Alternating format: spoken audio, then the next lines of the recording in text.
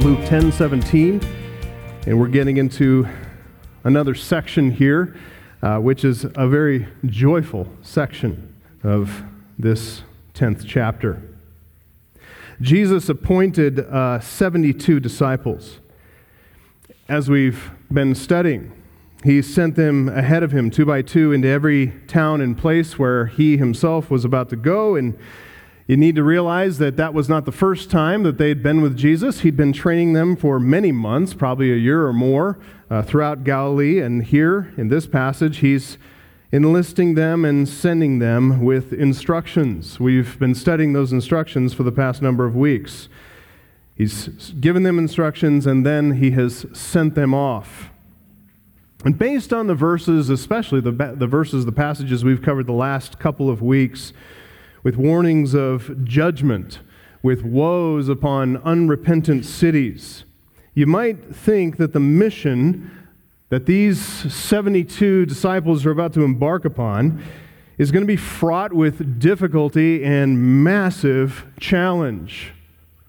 Great opposition. In fact, they were stripped of everything: money bag, knapsack, even an extra pair of sandals.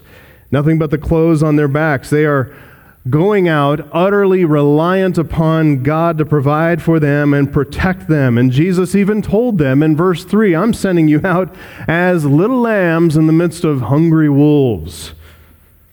Again, after what we studied the last couple weeks, comparing these cities that they knew, friends, family that they knew in Chorazin, Bethsaida, and Capernaum, when he compares them with the judgments that fell on Sodom and Tyre and Sidon. And remember, we got some prophetic perspective about all that going into those Old Testament texts and looking at the severity of those judgments.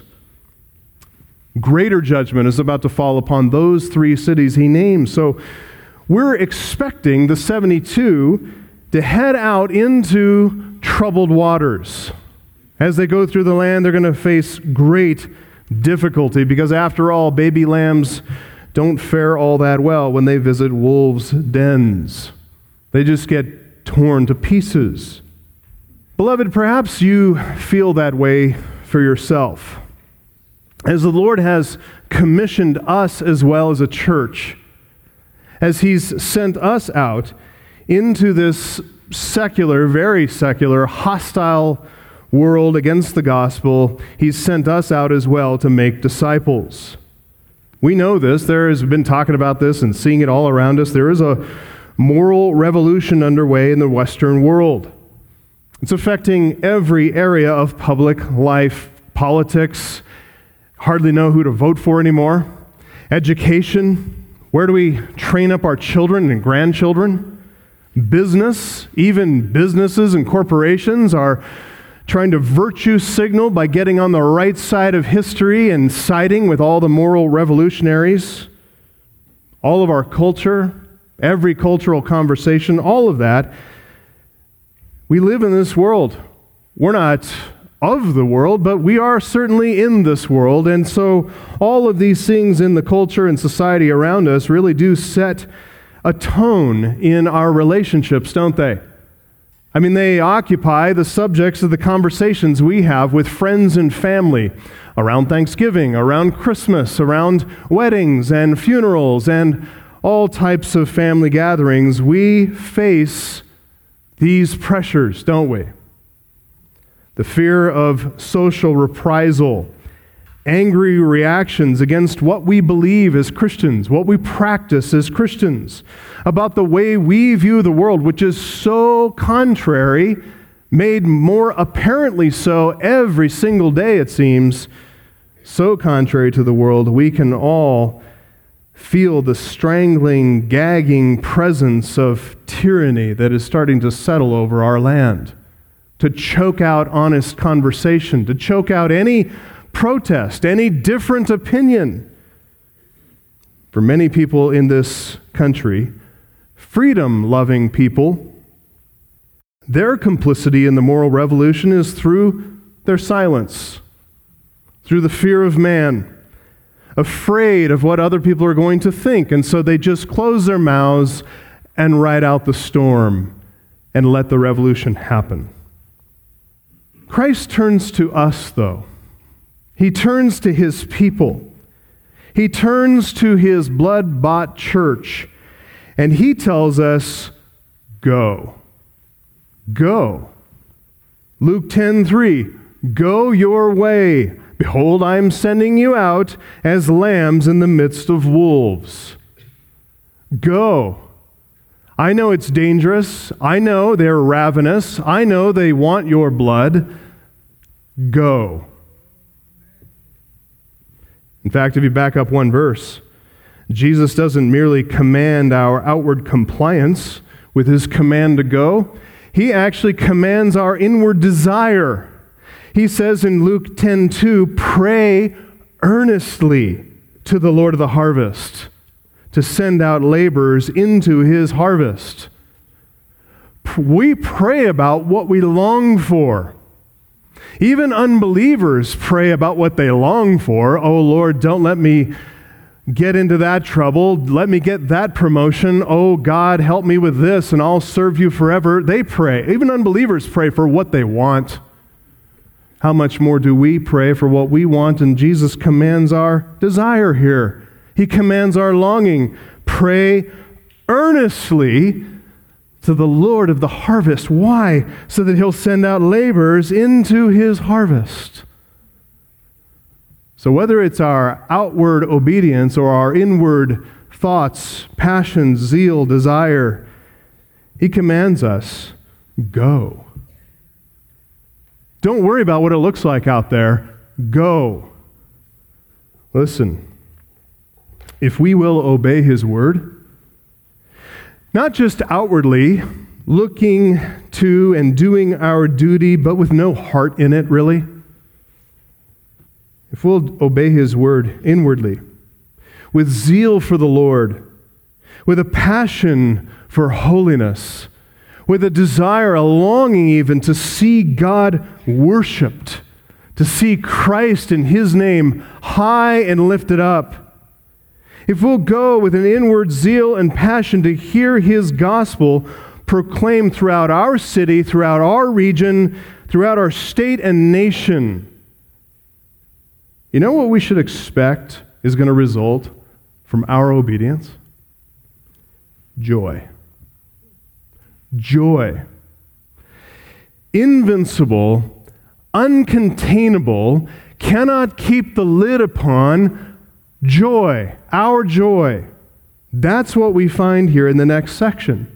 As these 72 missionaries return from their mission, being sent out as lambs in the midst of wolves, yeah, but they come back. And as we read these verses, starting in verses 17 to 20, we find so many reasons for joy.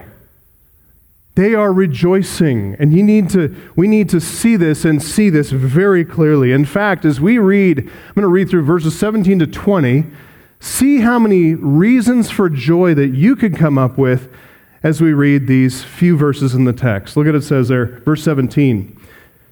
The 72 returned with joy, saying, Lord, even the demons are subject to us in your name. And he said to them, I saw Satan fall like lightning from heaven. Behold, I have given you authority to tread on serpents and scorpions, and over all the power of the enemy, and nothing shall hurt you. Nevertheless, do not rejoice in this, that the spirits are subject to you, but rejoice that your names are written in heaven. Isn't that marvelous? I mean, what reasons for joy? So many significant reasons for joy. And I'm guessing you found quite a few. Probably lost count because I'm reading too fast and you couldn't process it all or catch up. But there's more. Let's keep reading. Notice how Jesus himself actually enters into the joy of his disciples in the next section, verse 21, in that same hour. So at the same time this is happening, that he's speaking verses 18 to 20, same time he's saying that, in the same hour, he rejoiced in the Holy Spirit and said, I thank you, Father, Lord of heaven and earth, that you have hidden these things from the wise and understanding and have revealed them to little children. Yes, Father, for such was your gracious will. All things have been handed over to me by my Father, and no one knows who the Son is except the Father, or who the Father is except the Son and anyone to whom the Son chooses to reveal him. And then, turning to the disciples, he said privately, Blessed are the eyes that see what you see. For I tell you that many prophets and kings desired to see what you see and did not see it, and to hear what you hear and did not hear it.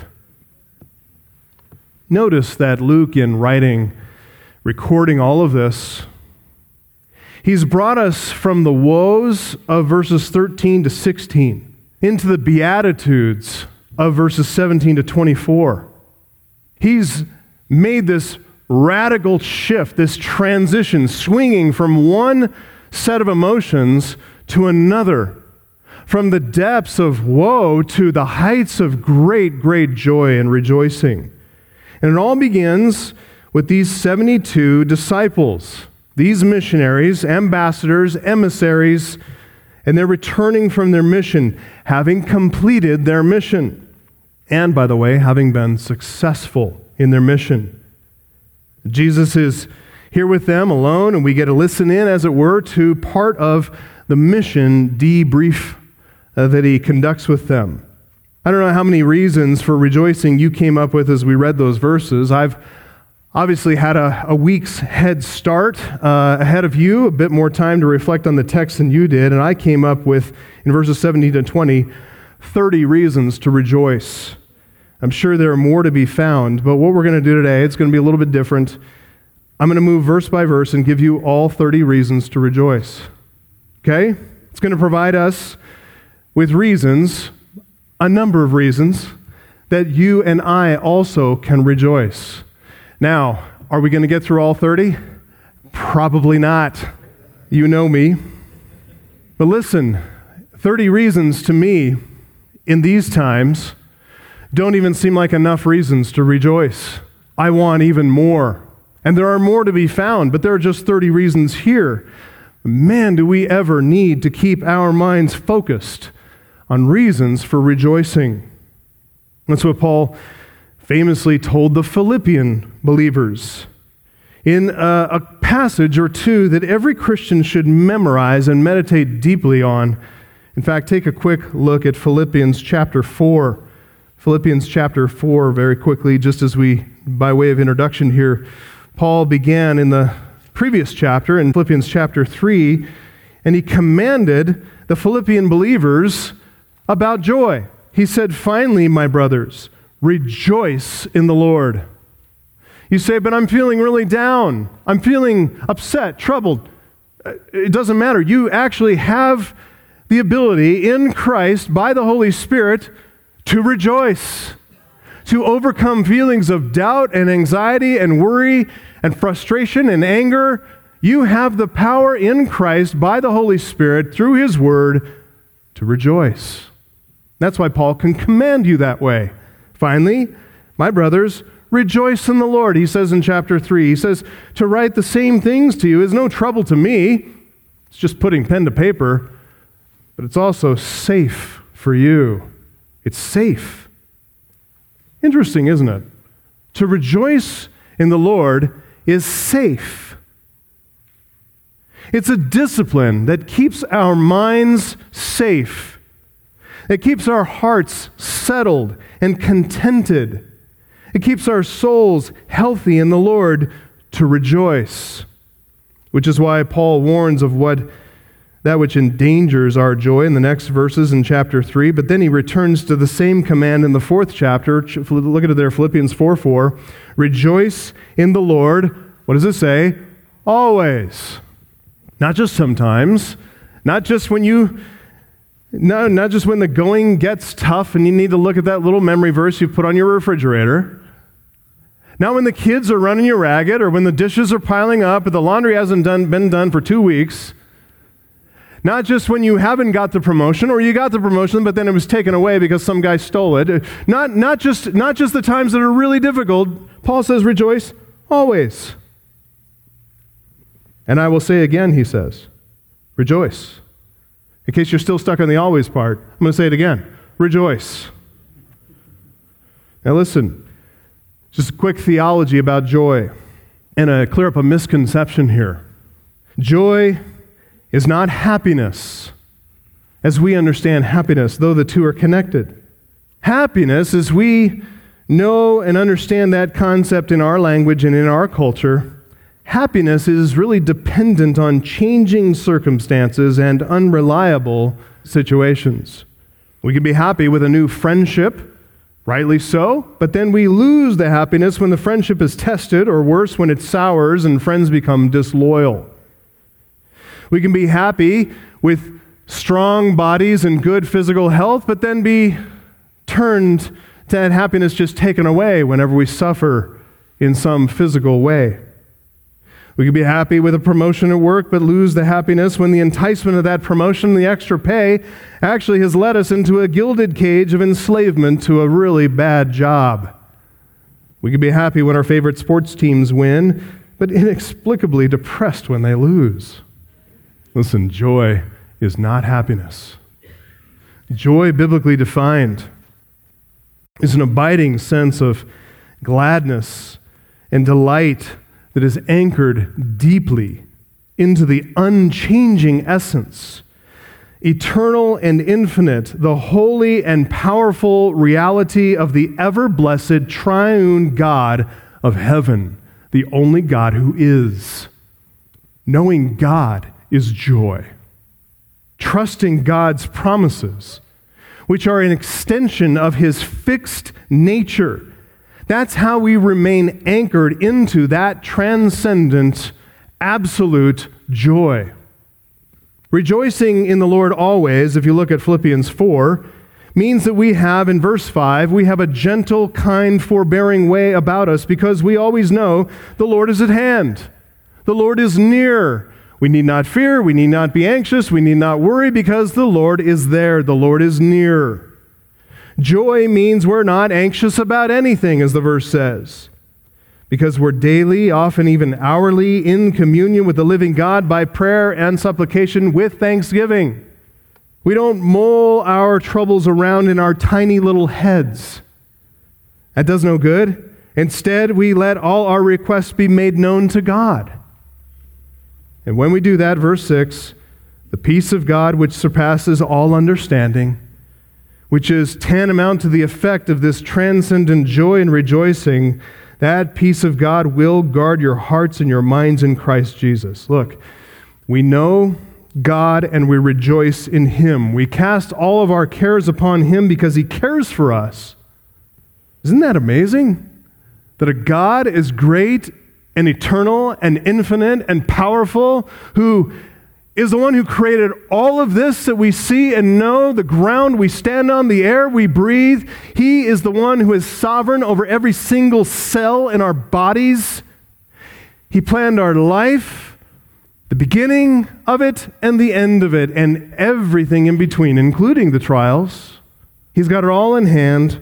He sustains everything. And that God cares for us individually. His eternal peace envelops our hearts and our minds, forming a barrier between us and all true soul-killing trouble. And He settles us in pure, unmitigated joy. Well, there's more to say about that, and we'll save that sermon for another time, but back to Luke chapter 10, verses 17 to 20. And what we learn from these verses, we get 30 reasons to rejoice. 30 reasons that protect us from sorrow and discouragement in a world that is, quite frankly, completely losing its mind. So I've got 9 reasons in verse 17, I've got 9 reasons in verse 18, and then I got 6 reasons in verse 19 and 6 in verse 20, and if I'd done the math correctly, that's 30. So just a little heading for each verse, and then I'll start to unpack the reasons. First of all, letter A, we'll call it capital letter A, joy in mission completion. Joy in mission completion. And this is verse 17. The 72 returned with joy, saying, Lord, even the demons are subject to us in your name. Now, just a quick comment or two before we look at the first 9 reasons to rejoice that are found in this verse. First, notice that the 72 returned with joy, and we really don't know the specifics or the timing or the circumstances of their return. We don't know how long they were away. We don't know if they returned 2 by 2 at various times, checking in, going out, if they were at various places, or if they returned in twos or in groups or all at once or what. Whatever the case, we know that at this point we can suppose that Jesus and his 12 apostles, they kept this mission tightly run, well organized. That's what we've seen all through the text, is how Jesus organizes and thinks about everything, every detail, provides good oversight. There's good communication going from Jesus to his 12 apostles to the 72 pairs of missionaries. They gathered somehow the full group of the 72 at the very end. We're not told the specifics because really those specifics are not as important as what Luke wants us to focus on here. Second thing, just by way of introduction. Luke records here one thing that caused the disciples to rejoice, but not everything. We can understand they probably had a lot to say, as you might imagine, but this one reason they have given for rejoicing, it actually encapsulates a whole host of reasons that we can infer from the one, as we'll soon see. One reason that they give turns into 9 reasons for us, and that is the way with Scripture. The more you meditate upon it, the more you reflect, the more you think deeply about it, make good observations, the more you find how infinite, how deep the Scripture is. Third thing, when the 72 report back, they say, Lord, even the demons are subject to us in your name. Notice here, they're tacitly affirming several things, just in that one sentence. Number 1, the lordship of Christ. Number 2, the power and authority of Christ. And number 3, the honor of representing his name. So Christ's lordship, his power, his authority, his honor, those are reasons for rejoicing for those who truly love and worship the Lord Jesus Christ. Finally, the emphasis in their statement there, which is why Luke records it, and what they seem here to be most thrilled about. It says, they say, Lord, even the demons are subject to us in your name. And there's emphasis there in the Greek. Even the demons are subject to us in your name. In other words, hey, we expected, based on what you told us in verse 9, we expected to heal people of their diseases. And that's awesome. And then do some kingdom preaching, which is awesome. You didn't tell us that we would have authority over the demons too. You'll never guess what happened. And on they go, telling story after story of demons fleeing.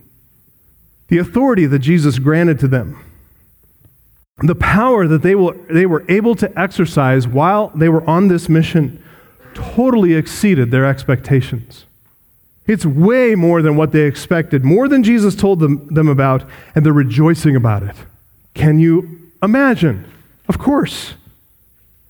Now, with that bit of introduction in mind, here are the first 9 reasons to rejoice. I'm going to move pretty quickly with not a lot of repeating.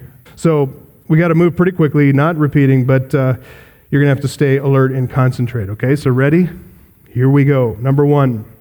The joy of preservation. The joy of preservation. The 72 returned. That is to say, every single one of them. All of them returned. Even though Jesus had sent them out as lambs in the midst of wolves without any money, any knapsack, no sandals, they made it back safe and sound. Turns out, the instructions that Jesus gave them were sufficient. They actually worked. Not one word of Jesus' instructions had failed them, and so not one of them was lost. That's worth meditating on. Number 2, the joy of trusting and obeying. The joy of trusting and obeying. The 72 returned, which means they obeyed Jesus' instructions. Why? Because they trusted Jesus. On the part of these disciples, they demonstrated faith in Jesus. They tested his words through obedience, and they found protection and provision in his promises. All sufficient, perfect, brought them home safely. It's what every child should learn in Sunday school, right? Trust and obey, for there's no other way to be happy in Jesus. And we might add, and to be provided and protected and cared for and kept safe and kept happy and kept joyful in Jesus. Trust him, believe, and do what he says. Obey him. A very simple lesson. Number 3, the joy of mission success. The joy of mission success. They returned with joy. That is to say, there's no shame when they return. There's no shame in his presence. There's no making excuses for any failure. There's no concern that they've departed from his instructions because somehow they came up with a better idea. They became innovative and thought, I know, we'll bypass Jesus' instructions for this case because this case is special. Nope, they didn't do that. They did what he said. They succeeded in their mission. They trusted Jesus, they obeyed his word, they accomplished what he sent them out to do, and the result of obedience is joy. Now, I want to slow down here on this point, number 3. So we've talked about the joy of preservation, the joy of trusting and obeying, and here, number 3, the joy of mission success. And I want to slow down on this point just for a moment, because success is so highly regarded in our culture, in our evangelical context, but so often misunderstood in our evangelical context at the same time. You'll notice in what Luke records here, there's no account of the mission itself. There's no record about any of the specifics. There's nothing but white space in between verse 16 and verse 17. Actually, I have a heading in there that says the return of the 72, but that's written in by the translators and the producers of this Bible. There's white space in between those two verses. Luke doesn't give us any details. There's no count of the number of responses. There's no count of the number of receptive versus non-receptive towns. There's certainly no count of the number of decisions for Christ. You know what that means? This tells us that the doing of the mission is the success of the mission. The doing of the mission is the success of the mission. You want to have success in the mission, the Great Commission, the gospel? Just do what Jesus says. You'll have success. Doing what Christ commands, doing his will according to his instructions, that is what defines success for the Christian. Notice it's nothing external. It's certainly nothing countable. It's nothing that's measurable by men, nothing quantifiable. God's ways are not our ways. Oh, how I wish Christians would learn this most basic principle of ministry success. Success is not counted in numbers of people. Success is not counted in the size of buildings or the number of buildings or the breadth of the campus. Success is not counted in the number of programs and community outreaches. It's not counted in the size of the offering or the annual budget. Success is not counted in terms of influence, reach, impact, breadth of ministry, or any external outcome or apparent effect. Success is counted, though, in terms of faithfulness to Jesus Christ, which is something that really only God can see in the heart of every individual. Any other view, beloved, is manifest evidence of pride. That's why Paul said in 1 Corinthians 4, 1 and 2, and then verse 5 as well, he said, this is how one should regard us as servants of Christ and stewards of the mysteries of God.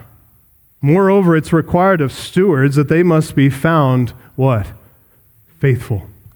When the Lord comes, verse 5, he will bring to light the things now hidden in darkness and will disclose the purposes of the heart. And then each one will receive his commendation from God, but not till then. Don't count. Don't judge your brother. Don't criticize. Just look at yourself and the Lord before the Lord and look at your own heart, what you truly know. Do you trust? Do you obey? Do you do his will in his way, or do you not? If you don't, it's okay. All of us are blowing it in some way. Just repent of that. Understand the Christian life is a life of repentance. We must keep growing and growing and growing. A few verses later in 1 Corinthians 4, Paul said, I've applied all these things to myself and Apollos for your benefit, brothers. Paul the apostle, the mighty apostle. Apollos, the man who is said to be mighty in the scriptures. Eloquent, reasoning, great preacher. Paul says, I've applied all these things to me and Apollos. He told them earlier, I planted, Apollos watered. Okay, so we did some gardening work, but God is the one who gave the growth. God is the one at work. We're just like planting and watering. We're nothing. So what did he want them to learn by that? Well, he tells us, I've applied all these things to myself and Apollos for your benefit, brothers, so that you may learn by us not to go beyond what's written, that none of you may become puffed up in favor of one against the other. Oh, how much we commit this sin, don't we? Making comparisons. Listen, success is trusting Jesus. Success is putting faith in his promises. And our faith is manifest when we do his will. Now that's something that can be seen. That's something observable. When we do his will, his way, and then we leave the results to God. Anything else, though, comes from sinful ambition and arrogant pride. If I could narrow it down, put this into Luke gospel terms, make this really simple. We need to learn to define success in Luke 9:23 terms. Success is denying self, taking up our cross daily, and then following Jesus as Lord. Success for us is to deny ourselves and take up Jesus' cross daily and follow Jesus as Lord, which brings us to a fourth reason to rejoice. Number 4, the joy of lordship. The joy of lordship. The first word, notice, that comes out of their mouths is what? It's a formal address to Jesus as Lord. And in so doing, these disciples have acknowledged their place and his place. There's a right relationship here that's acknowledged between the one who is Lord and Master and those who have the blessing of being his subjects, his servants, his slaves. When we walk in obedience to his lordship, you know what? We're happy slaves. We find that Jesus calls us not just slaves, but friends. So the joy of lordship. Number 5, the joy of gospel friendship. The joy of gospel friendship. They rejoiced. Lord, even the demons are subject to us in your name. That could only have been revealed if they found receptive towns, that they might engage in the ministry that Jesus commanded to do in receptive towns in verse 9, which apparently they did. Remember, find gospel friends, that's verses 5 to 7, and then partake of their hospitality in verse 8, and then get to work healing the sick and proclaiming the kingdom. They were engaged in that work when they find they're able to cast out demons in his name. So they had gospel friends. They had partners in the gospel. There's a joy in gospel friendship. We've talked all about that. So while they were engaged in that ministry, that they discovered the power they had to cast out demons in Jesus' name. It all happened in cooperation, though, with gospel friends, with gospel partners, which leads to a sixth point, the joy of unexpected blessing. The joy of unexpected blessing. Again, we just mentioned this, but the disciples rejoiced, saying, Lord, even the demons are subject to us. So it's while obeying Jesus that they discover greater works are available to them, greater powers, more than they could ever ask or imagine. So keep that in mind, beloved. If you are always or often reluctant to step out in faith, you will be remanded to a mediocre Christian life. If you are a reluctant believer, shying away from obedience for lack of courage, you're going to have a mediocre, uneventful Christian life. But listen, if you're bold in faith, if you are running to do what Jesus commanded, then your life is going to be full of unexpected, unanticipated blessings from the Lord, known only to those who are boldly obedient. Please file that away. And if you lack courage, you're not alone. All of us, because of sin and the sin nature, we tend toward cowardice. We tend toward the fear of man. But we can't excuse it. We need to call it what it is, sin. And say, God, I repent of cowardice. And I'm going to give myself wholly to your work. Just give me the courage by your Spirit and your word to do so. And he'll answer that prayer. He'll give you strength and courage. And that leads to a seventh reason for joy. The joy of victory in battle. The joy of victory in battle. The British SAS have a motto, who dares wins. Make that your motto, beloved. Who dares? Who puts God's words to the proof, engaging in it, doing it, obeying it. If you dare to do that, you win. You win. The joy of victory in battle, they rejoice, saying even the demons are what? Subject to us. They're describing here an instance, really for 72 of them, instances of victory in spiritual warfare. The translation there, the demons are subject. It's not wrong, but the word subject doesn't seem strong enough. The word is hupotasso. In the active voice, it means to bring under firm control or subordinate, but here it's the passive voice. The demons are subject or are brought under firm control.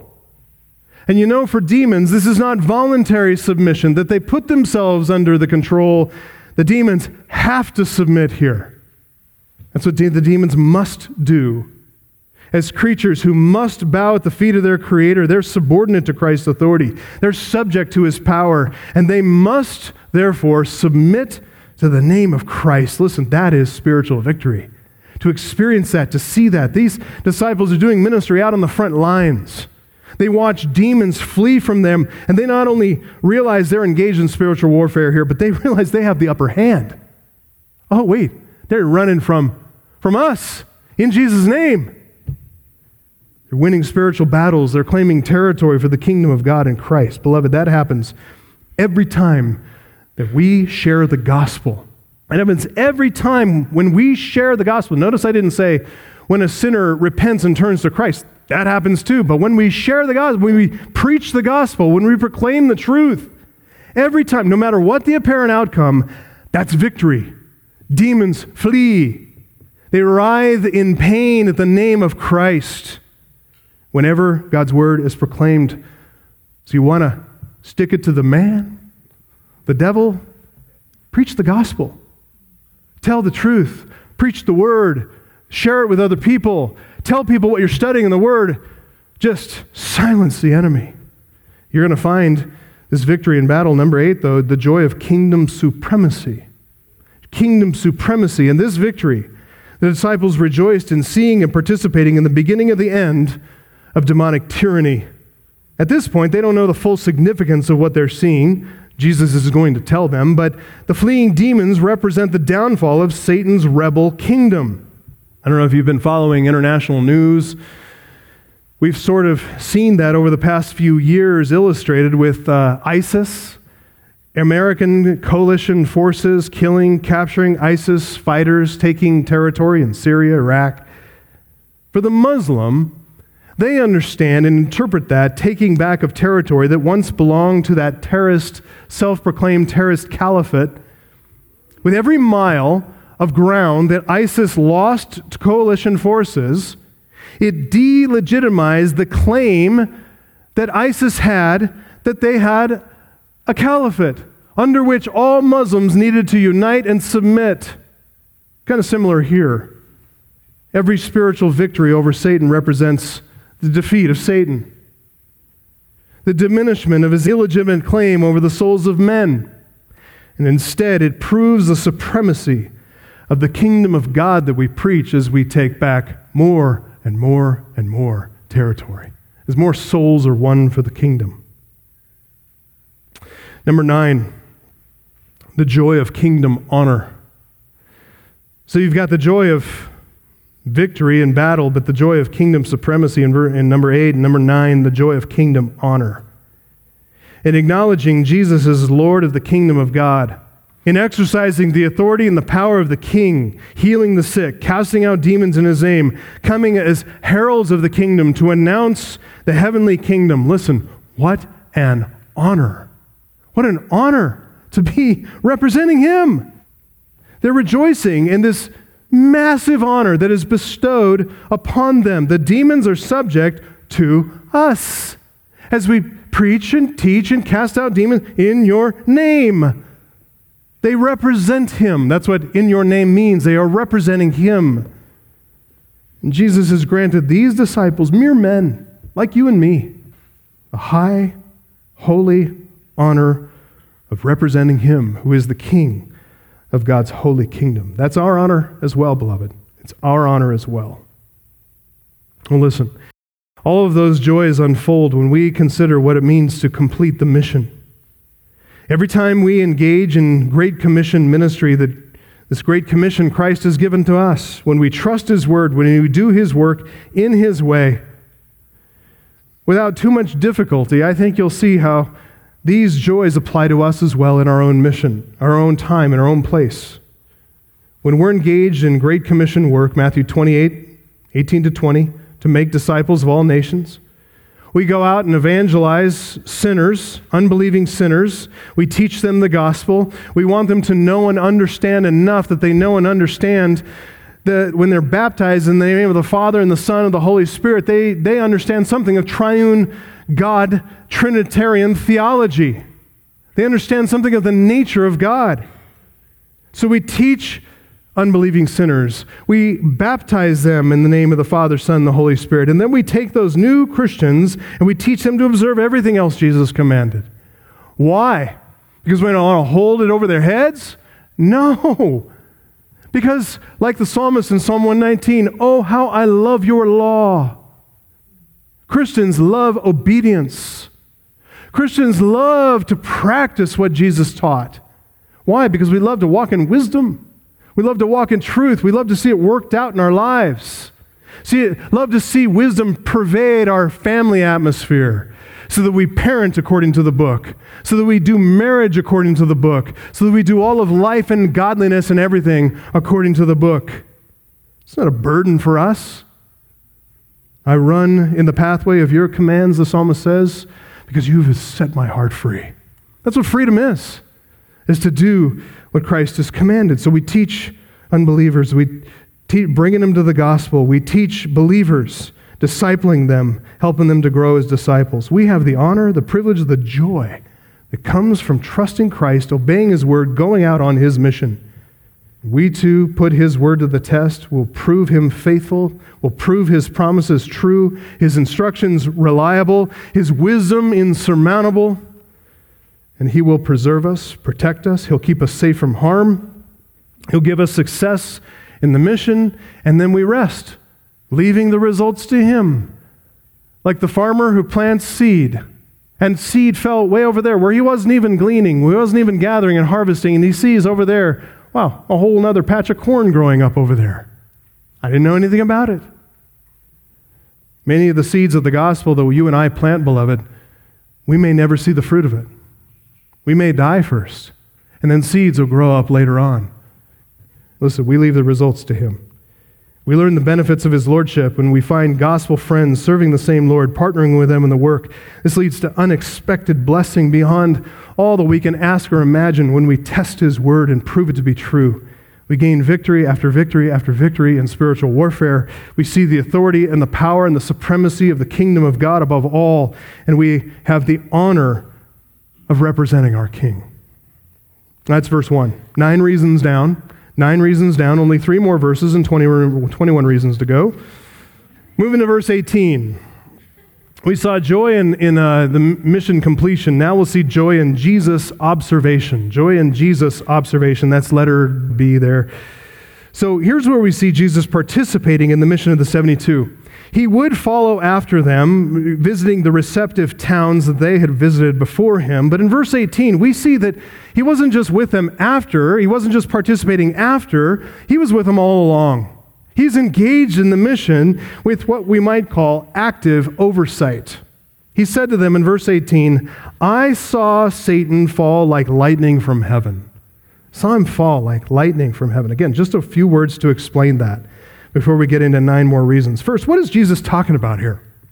Is he referring to Satan's fall from heaven at the very beginning, like before Genesis 3? Or is he referring to something after that? So perhaps he's talking about the temptation in the wilderness when Satan failed to tempt and cause Jesus to sin. Or perhaps Jesus is looking far off into the future, maybe prophetically pointing ahead to Satan's ultimate demise when he is cast into the lake of fire in Revelation 20, verse 10. Well, by virtue of his divine nature, we know that Jesus, the Son of God, he was there as the second person of the Trinity to watch Satan's fall before Genesis chapter 3.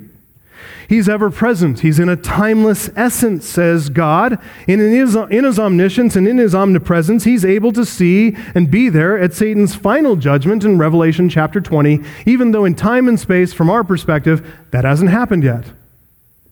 But the question is, what is Jesus talking about here in this context? Luke chapter 10. What does he intend the 72 to understand about what he's saying? How would they take his comment? And the interpretive key is found in the verb there, I saw. Doesn't come across as well in the English. It's theoreo in the Greek, variously translated as saw, watched, beheld, observed, looked on. But what's interesting about the verb, which is hard to see in English, the verb indicates here a continuous action in past time. So for you Greek students, it's the aspect of the imperfect tense. Continuous action, past time. Okay, so what? Okay, so when Jesus says, I saw, he's saying, I was watching. I was observing Satan's fall. It's, get this, while the 72 are out on mission, I was watching. I was observing Satan fall. Simultaneously. So, while they're getting into receptive towns and they're healing and they're preaching, and then, oh, lo and behold, they get to cast out demons too. Jesus is watching on. As at that moment, Satan fell. Frederick Godet, the commentator, says, while you were expelling the subordinates, I was seeing the master fall. That's the sense. Second point of introduction. In what way is Jesus seeing Satan fall? Like how is it actually happening to him in his experience? Is this through a vision? Is it some kind of mental perception? I don't see any record really in the scripture of Jesus having visions per se, but it's kind of like when the devil, during the temptations in the wilderness, Luke chapter 4, he took Jesus up and showed him all the kingdoms of the world in a moment of time. How did Jesus perceive that? What was the experience like? Frankly, we don't know. We just don't know. I mean, what is it like for Jesus to be the God-man? Divine nature, human nature, together in one person. It's one of the many mysteries of the incarnation, this hypostatic union. Two natures, one human, one divine, one person. Just some things we can't know or comprehend. We just take what it says there. Third thing, what we can know is that Jesus is describing the sudden precipitous fall of Satan, and not just of Satan himself, but of his entire kingdom. The Greek word, satanas, is a transliteration of a Hebrew word which sounds just like Satan, Satan. Literally means adversary, one who withstands, one who stands against. It can be translated as a proper name, Satan with a capital S, and a forked tail at the end, referring to that fallen angel, supernatural enemy who opposes God and man, and angelic hosts as well. But just a footnote here in Luke's gospel, this is the first time we see the name Satan appear in Luke's gospel. Up to this point, that evil one has been referred to as the devil. From here on, he'll be referred to as Satan, the adversary. And it's probably to emphasize the adversarial nature of Satan's entire existence. He lines up as God's adversary, which is foolish from the start. And now that we belong to God, he's our adversary as well. Jesus speaks here of Satan literally as a personal being. But Satan stands for not just himself as a singular individual entity. He stands for the entirety of his kingdom, the way the part can stand for the whole. When we say Washington was in conversation with Moscow, we understand two cities aren't kind of coming together. We understand that the part represents the whole, right? Satan represents the entirety of his kingdom. So when Jesus names Satan, he's talking about him as the master, and the master represents the kingdom as itself. Satan's rule, his kingdom, all his demon agents, every aspect of his influence. So like lightning striking out of the heavens, sudden, startling, not only is Satan himself falling, the whole thing is coming down as well. So while the 72 disciples are engaging in their assigned mission, Jesus participates in their mission from the vantage point of supernatural oversight. He enters into their joy here, letting them know, while you were watching Satan's subordinates fall, I was watching Satan, like lightning from heaven, fall. Gives us another 9 reasons to rejoice. We've already used numbers 1 through 9. I'm going to continue the count with number 10. Number 10, the joy of Jesus' friendship. The joy of Jesus' friendship. These disciples had to have rejoiced in Jesus' response. Even though he has more to say in verse 20, which is mildly corrective. Look ahead to verse 20. He says, "Nevertheless, do not rejoice in this, that the spirits are subject to you." That's mildly corrective. But it's not slapping them down. Rejoice that your names are written in heaven. He's just pointing them to he's instructing their joy. He's directing their joy. He's not rebuking them for rejoicing over the submission of the demonic world. He's actually standing there with them. And we see him here treating them like friends. He's rejoicing with those who rejoice, like good friends, entering into their joy. You can almost imagine him here as they're talking. They're telling all the stories, and he's just kind of smiling. And he's just waiting patiently for them to finish telling all their stories, because he's got a story to tell too. He says, okay, I heard you. All right, yeah, okay. No, that's a good one too, yeah. Okay, a great story about the demon did well. Okay, great. Now let me tell you what I was seeing. You know what I was seeing while the demons are all running from all of you? I was watching Satan, the master, fall from heaven like lightning. Boys, the whole kingdom is coming down. He's rejoicing in this with them. Very exciting, very exciting. Further, number 11, the joy of Jesus' oversight. When Jesus said, "I was watching," the disciples had to rejoice in the comfort that brought them. Oh, what, you saw? You were there watching? Look, while Jesus is on overwatch, nothing is going to touch them. Nothing. They're able to do their work in peace and safety. With peace of mind, they know that Jesus is always watching over them. Folks, that's a comfort to us as well, isn't it?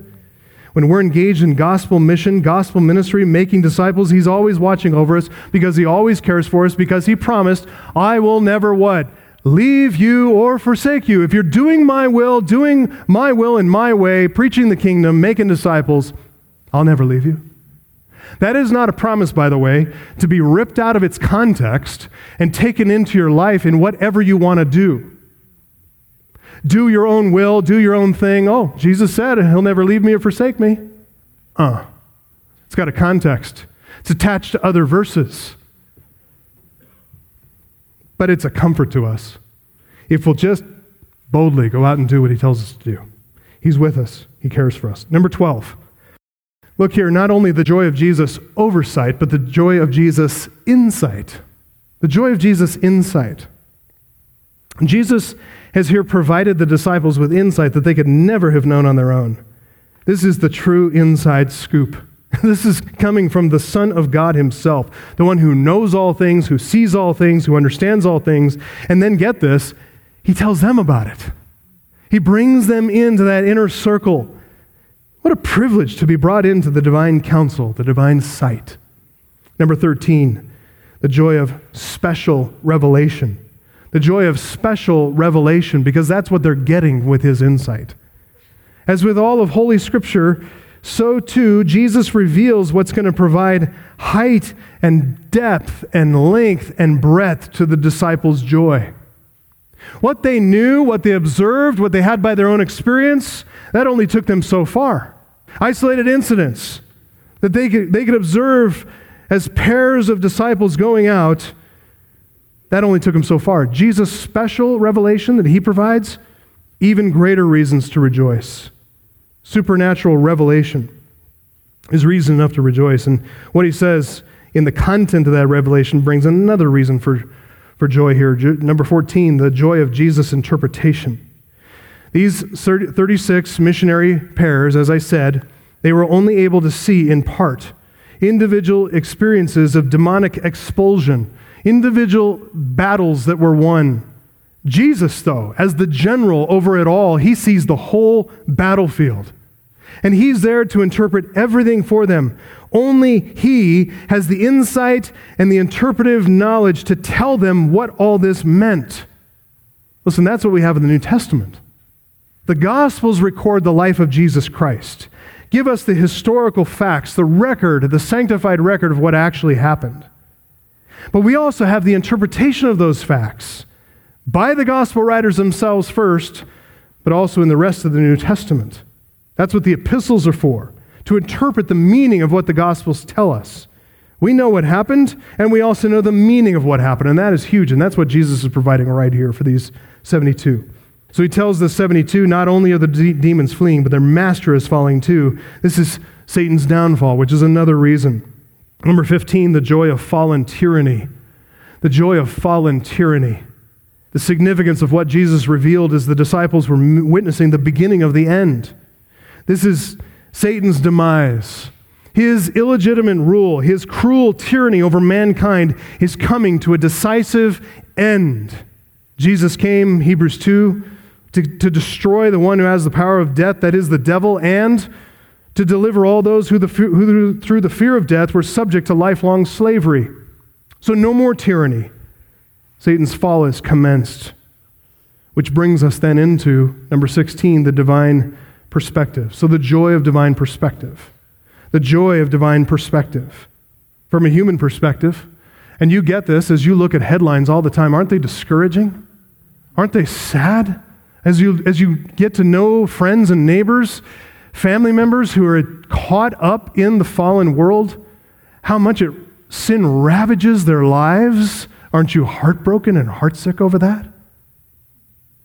From a human perspective, Satan's coup d'etat may seem successful at times.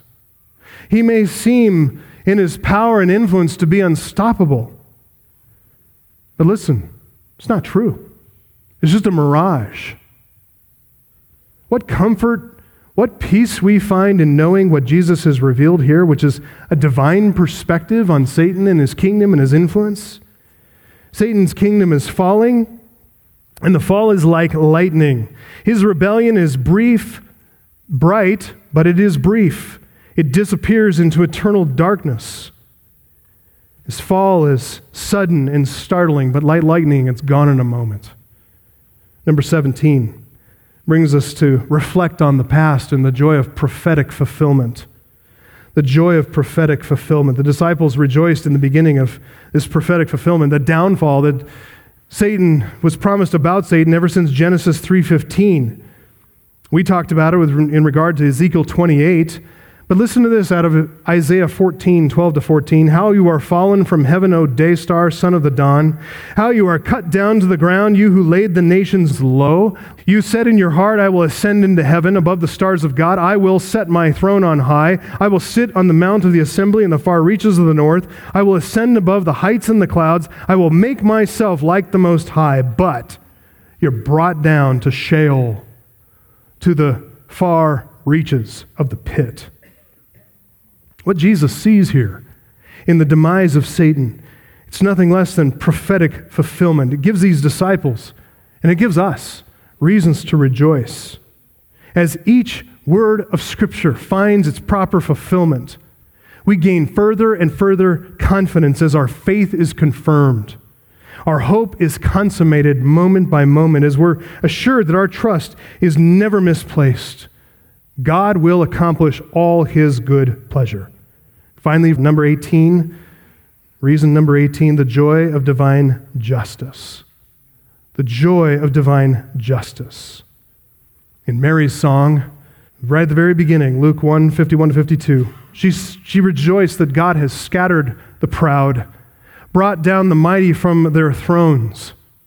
And when she said that and sung those verses, it hadn't happened yet. She's speaking with faith.